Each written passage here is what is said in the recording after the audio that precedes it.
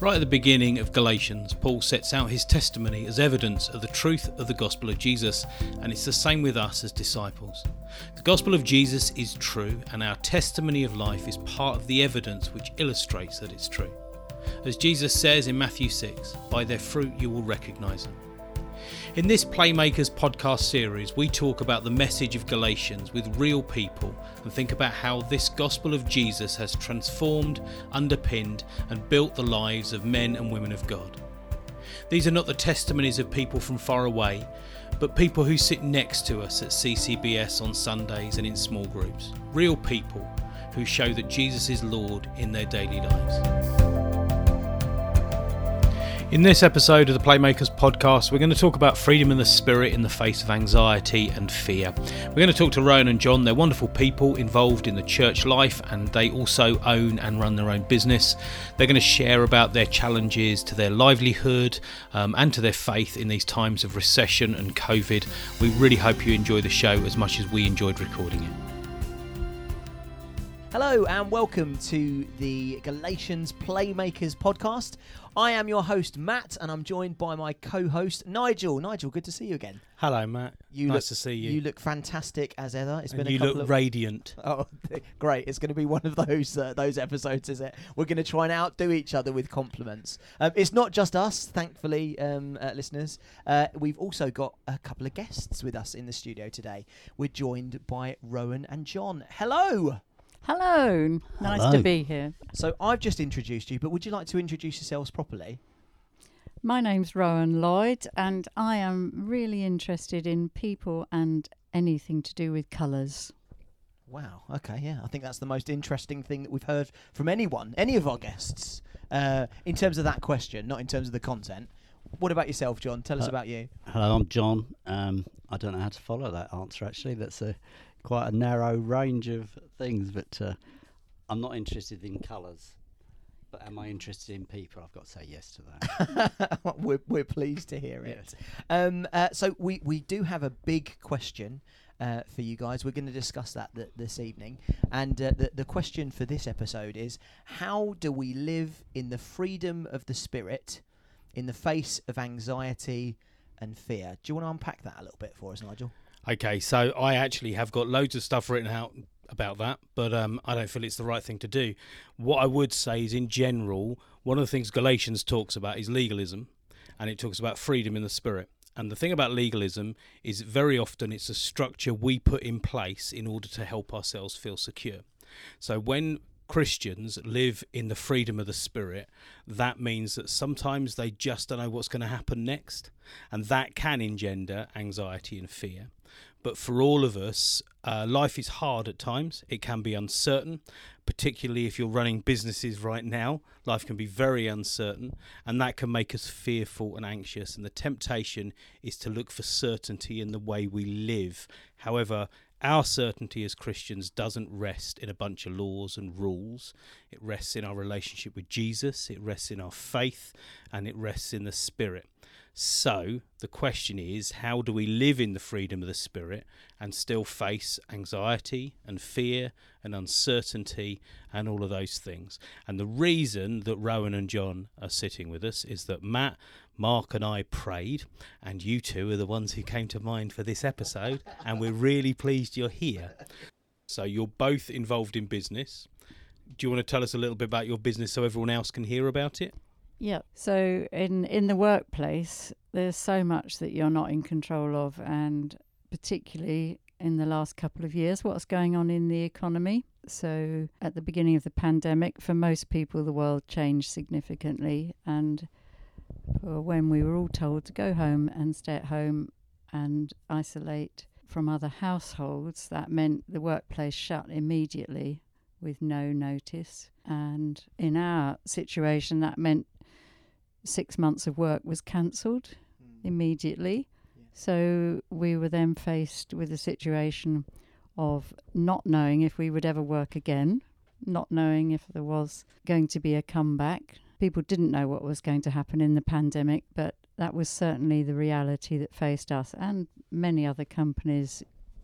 You've closed without planning and you don't know if you're ever going to reopen, or if you reopen, what that might look like, because it might look something completely different.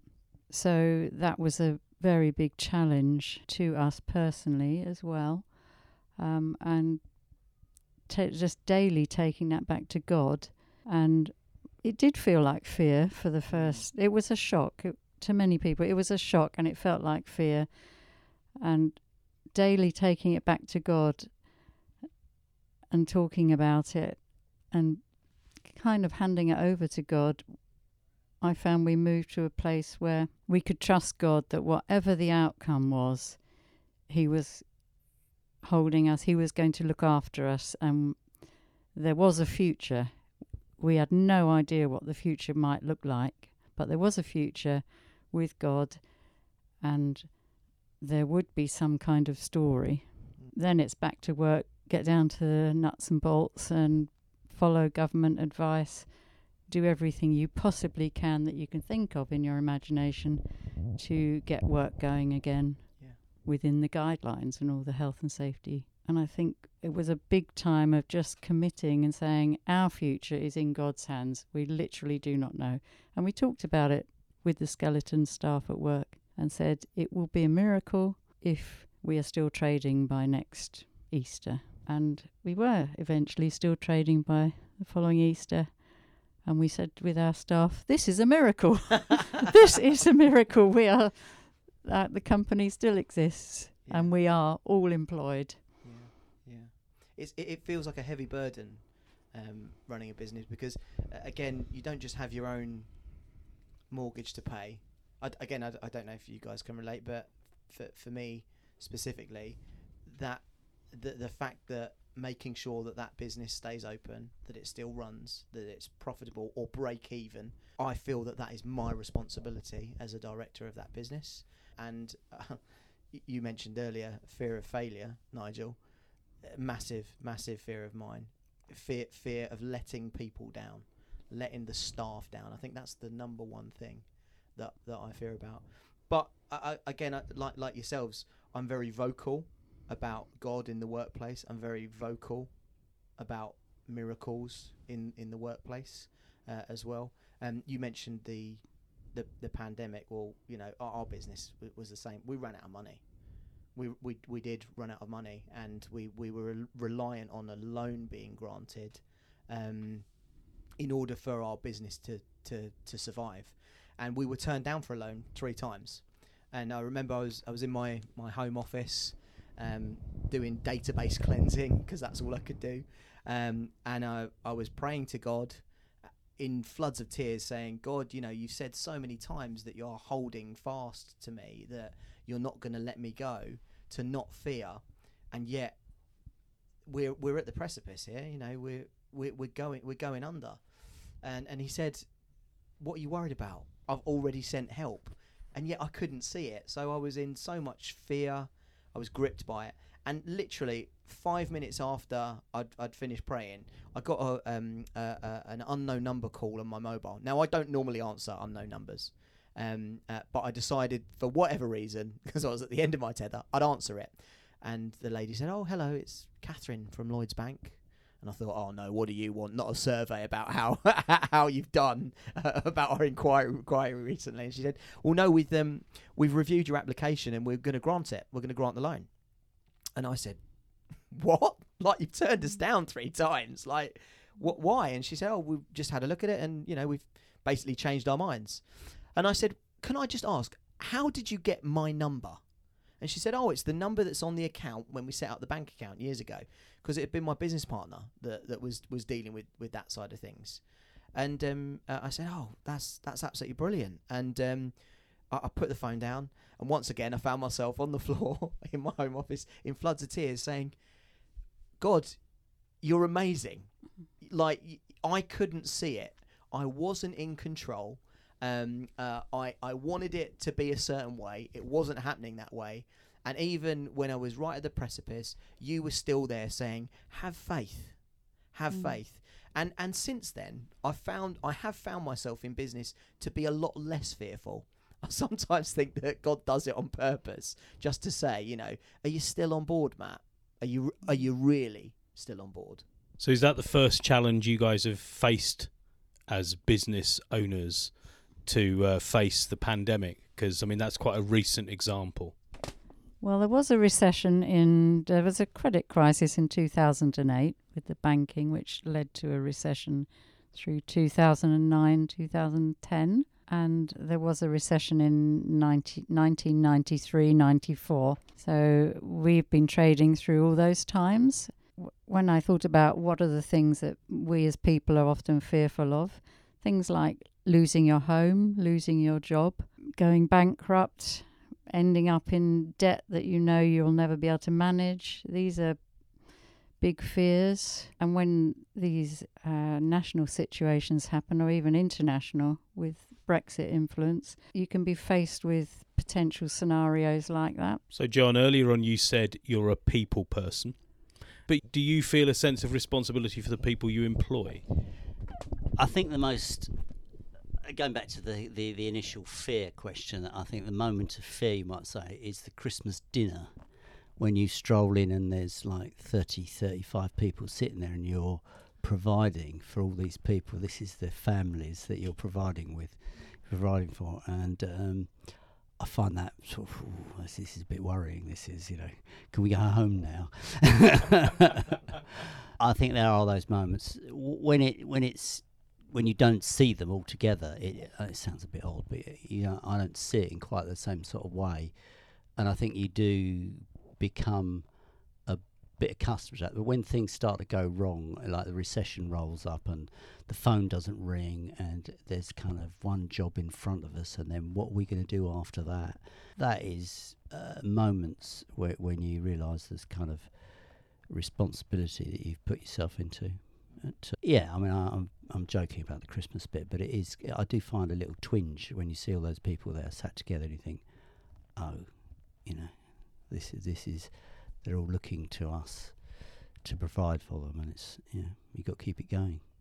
It's an interesting dynamic, isn't it? Because they're looking to you to provide, and yet actually you're looking to somebody else to really provide. Yeah, I think there's moments as I go out and price all the jobs and look at everything, and there are those moments when you go and look at things and you think, well, God, why are we here? What's this one? Is this our sort of thing? Is it something we ought to walk away from? And what is this person like that I've just met? And are they actually going to pay? And there are those. It sounds you're looking at a house that's subsiding or something like that, and at the same time there's that sort of conversations taking place with God as to where are we going with this? What is it? Is this the right situation? Isn't it the right situation? And sometimes you're just taken up with building rather than praying. Do you often find, and again I'm speaking from my own experience, do you often find that actually it is those difficult times that draws you nearer to God? I think my response to that is that I find it disappointing that you talk to God more when it's a problem than when it's all going swimmingly wonderful. And you wish you would be a bit more thankful when that big check turns up or whatever it is. I think, it does disappoint me as an individual that you do pray a bit harder when times are hard. But, I want to get better at it. Yeah. Trust me, I do. But often we only pray when times are hard. Do you pray when times are easier at all? Or is it only when it looks like you're going to lose something? I'm asking that to Matt too, really. This sounds a bit odd, but I tend to do it in the car driving about as to, I don't know where I'm going. Not in a, is this the right job? Not as blatant as that, but as the situation, you talk to God about it, and, I think you feel concerned because the devil's very good at throwing this sort of arrows at you. You're not quite good enough for this, and I think talking to God as those things roll up to me is a strength, a resource of. I don't react in the same way you do, Matt, about it, but I do. Going back to the recession thing, as to when we all went home and had nothing to do in the morning, it was kind of a bit sort of, I'm not sure about this. It just sort of, well, God, what's happening now? And I think at those moments also, as an individual, I find that there's all sorts of things go through your mind which are not at all helpful, and you have to just commit it all to God and say, can I leave this with you sort of thing and walk away from it. But my feeling, I think, at that moment when we all went home and then didn't have anything to do is, well, God, you got this far, so I'm not sure what we're going to do now, but I'm sure you got something else in mind, and there's a few other people in the same boat as well, so it's not easy. But yeah. For me, I walk to work and I can be quite anxious at the start of the day. The thought of all the things that could potentially go wrong. I'm quite good at seeing all the things that could potentially go wrong. On my walk to work, I often talk to God. Actually, I often sing, and I find that it's as if God pops a certain song into my mind, and I sing that to myself as I go along, and actually listening to the words and the truth of it counteracts the really unhelpful thoughts that I've had at the start of the day, which do come from a place of anxiety. And words of the songs about God remind me that God loves me, that God is faithful, that God is with me. Primarily, I think it reminds me that God is with me, and by the time I get to my workplace, that's the place I'm in. And through the day, off and on, not consciously, but I do chat to God from time to time, and not just at work, but wherever I go. But sometimes it's like chatting to someone you know. You don't need to have a whole structured conversation with a beginning, a middle and an end. You just sort of say, oh, what about that? It's snippets of conversation with God, and sometimes that makes God can make you more aware of things around you that he just wants you to notice. Again, you talk about walking to work. Whenever I walk to the station, whenever I walk over the bridge across the railway, I'm reminded of a time just after we were allowed to go back to the office in the middle of the pandemic. God gave me a picture as I was walking to work of him laying me down on my desk at work, cutting me open and removing 3 stones from my stomach. And he washed the stones off, and one said debt, one said doubt, and one said defeat. And I saw him in his hands literally take these stones and crush them. I'm like, what? Why is it, God, that you've revealed it here, like on this bridge? And it's because I have to cross that bridge. I don't have a choice. To get to work, I have to cross that bridge.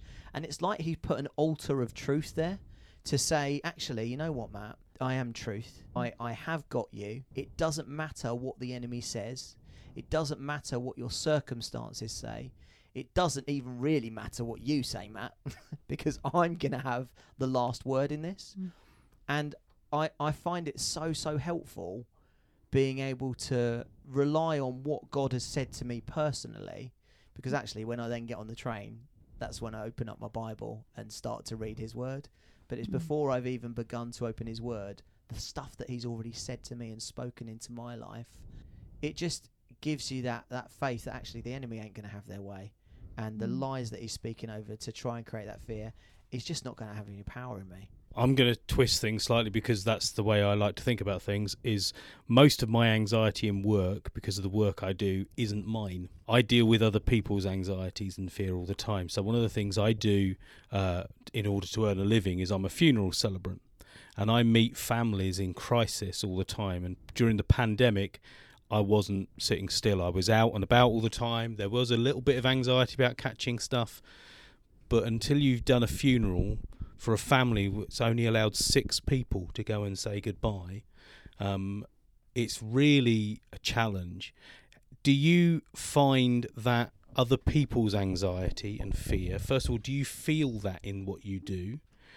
And how does that affect your sense of freedom in the spirit and your sense of well-being? So I probably am quite a sensitive person, and I like to think I pick up on what other people are experiencing and feeling. And God has been teaching me more recently how to really stand close with him and not take on board other people's anxieties and distress, but to give that to God so that I can share Jesus' love with people and pass that to them in their place of need.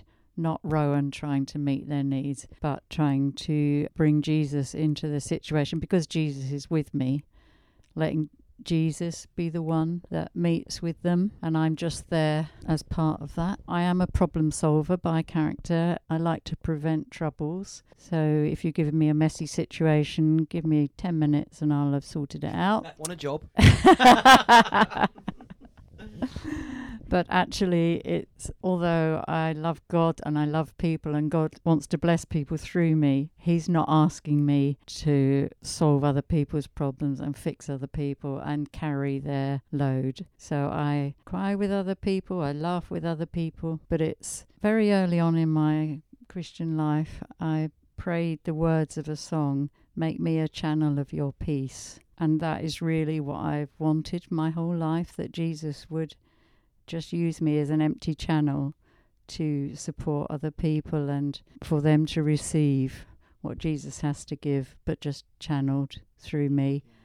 So I've had to learn how to not be try and be the fixer and wear myself out and burn out completely, but to just be the conduit for Jesus to meet with people and carry their burdens for them. So what do you believe are the best weapons that you have to face anxiety and fear? You just mentioned being a channel of peace. What else?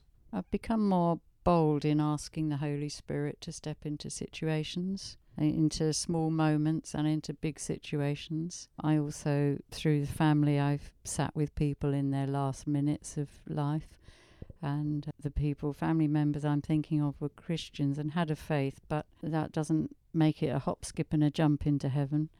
And being in situations that you don't know how to handle and just asking God. And amazingly, he inspires you. He just gives you an idea in your mind or something like that. Something pops up and inspires you. And I found if I follow with that, then God is there, and God quite obviously meets with people. And it was a wonderful, such a privilege to be able to channel God's presence for my mother, who I could see God speak to her. She grabbed hold of that. She said, yes. And then she was ready to go into heaven, and others in different ways. Also the quietness of needing to sit quietly with people who are sorrowful for whatever reason. And that maybe sometimes asking God to just, you're asking God what to do in a situation, sometimes it's just sit and say nothing. But what about in the everyday? I mean, you said in passing, John, you said about praying in the car, and you've said about walking to work and singing and those things, those everyday moments where anxiety, fear, the normal things, they creep in, don't they? You said the enemy throws darts at you, and for me that dart is, well, you haven't said that right, they're not going to like that. What are those things that you do regularly that help? You are allowed to be obvious as well as subtle. I think for me, it's a matter of, you get, as you said, the dart one, it's a matter of praising God at that point. It, to me, is the answer to it. There have been times when I thought that was part of my personality. I thought I had to live with that all my life. And God just said, no, you don't. Just lay it down at the foot of the cross. And I've done that in my mind. And I've found that an unhelpful trait in my personality has been taken away by Jesus, and instead he's given me an exchange and given me something positive to replace it with. So that is the most wonderful thing. It's something I've struggled with for years has gone, and I learnt from that, oh, God can do that. These things that trip you up, like John was saying, these unhelpful thoughts, God can do that. So if he's done it once, he can do it again. And sometimes he'll show me something else, and I'm like, I don't want to keep tripping up over that thought. So I put it at the foot of the cross, and he reminds me, which is for me a really important truth to hold on to, that he loves me. He knows exactly who I am. I wasn't a mistake when I was made.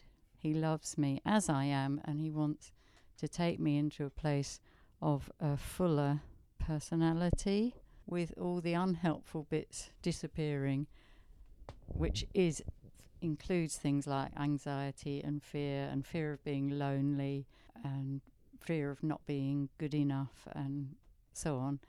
He wants to take all that away and replace it with the knowledge that I am the daughter of the King of Kings. Amen. Absolutely. I think that does bring up an interesting point, which is that often to deal with fear and anxiety, to deal with our insecurities and our uncertainties, it involves a process of getting to know ourselves and getting to know ourselves in God's sight. But that can be in itself a really uncomfortable time. I'm always fascinated by people who pray for more of God's patience or more of God's security or more of anything, because that basically means, Lord, please put me through the tumble dryer again, because I need to learn that, because the only way to learn stuff is to go through it.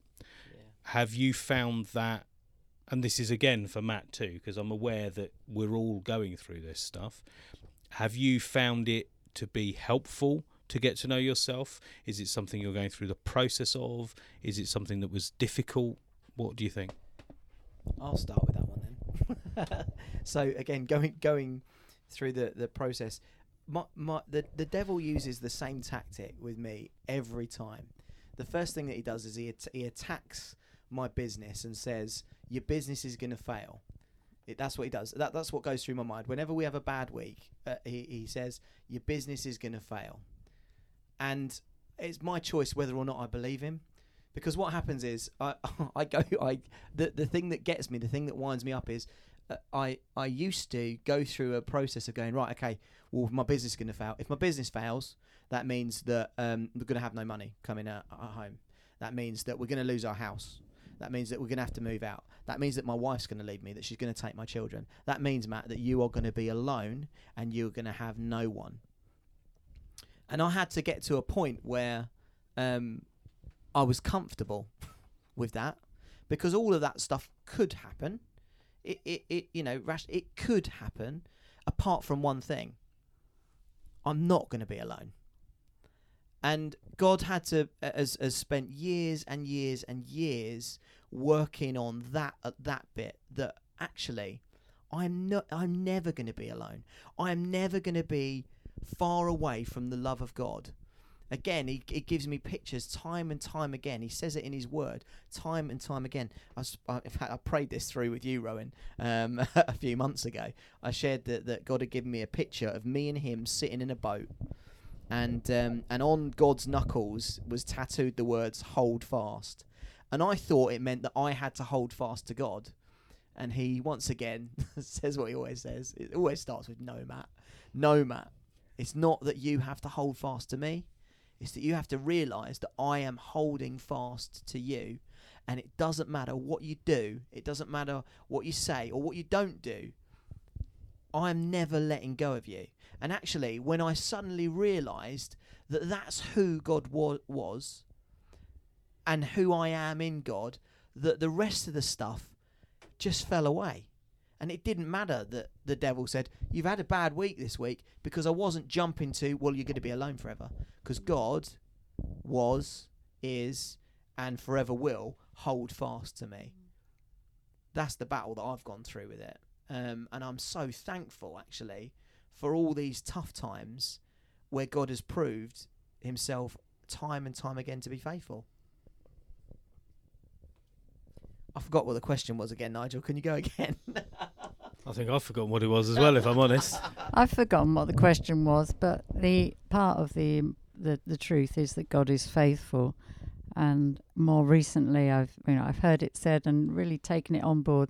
God loves me on my worst days. And when I'm with my friends, I'm generally fairly nice and I enjoy being with them, and I hope they enjoy being with me. But God is with me on my worst. God loves me as much on my worst days. He cares about me and he is there for me on my worst days. And that is not just for me, that is his pattern of relationship.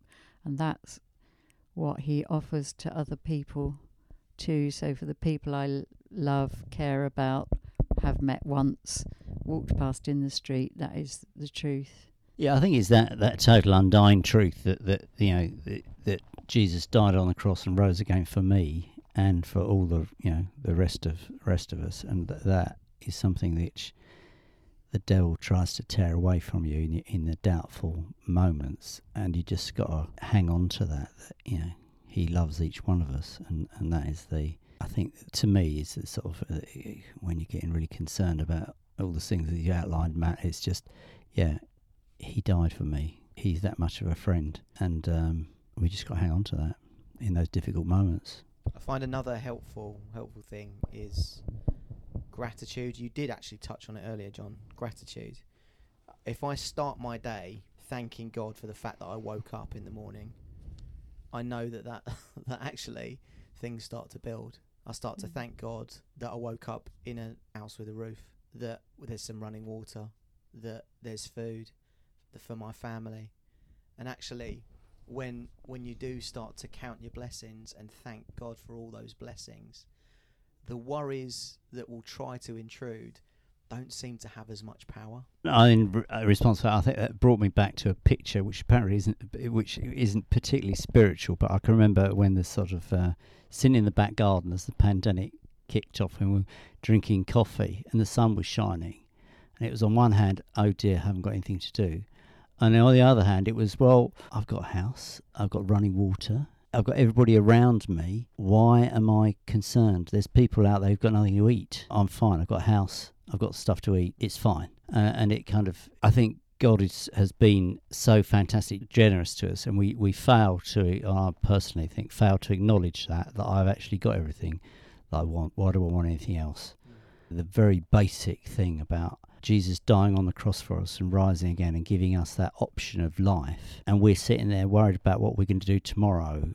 I found that quite an interesting contrast, drinking my coffee in the sunshine when we'll had nothing to.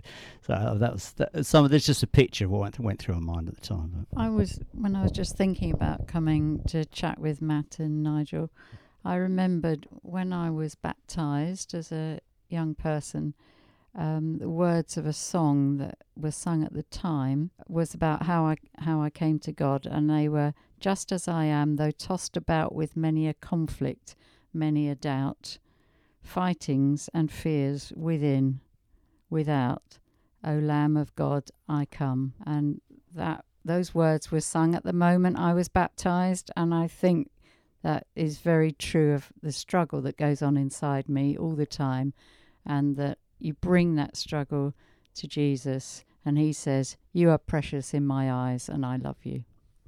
And I think that kind of does help us kind of close it up, because we do have to tie this thing up. I think one of the things that's, through what both of you are saying, all three of you are saying, one of the things that's really important, it seems to me, is that what anxiety and fear do is they steal our joy.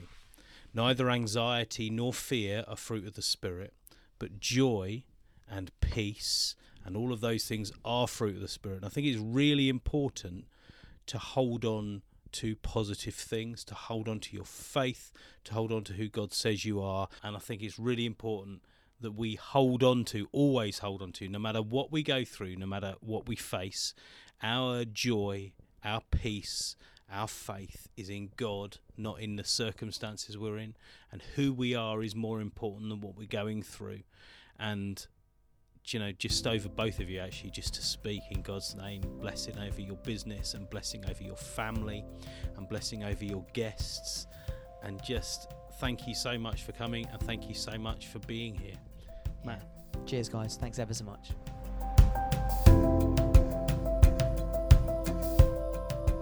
In the next episode of the Playmakers podcast, we're going to look at the simple yet profound question, how do we remember the poor? We look forward to seeing you then.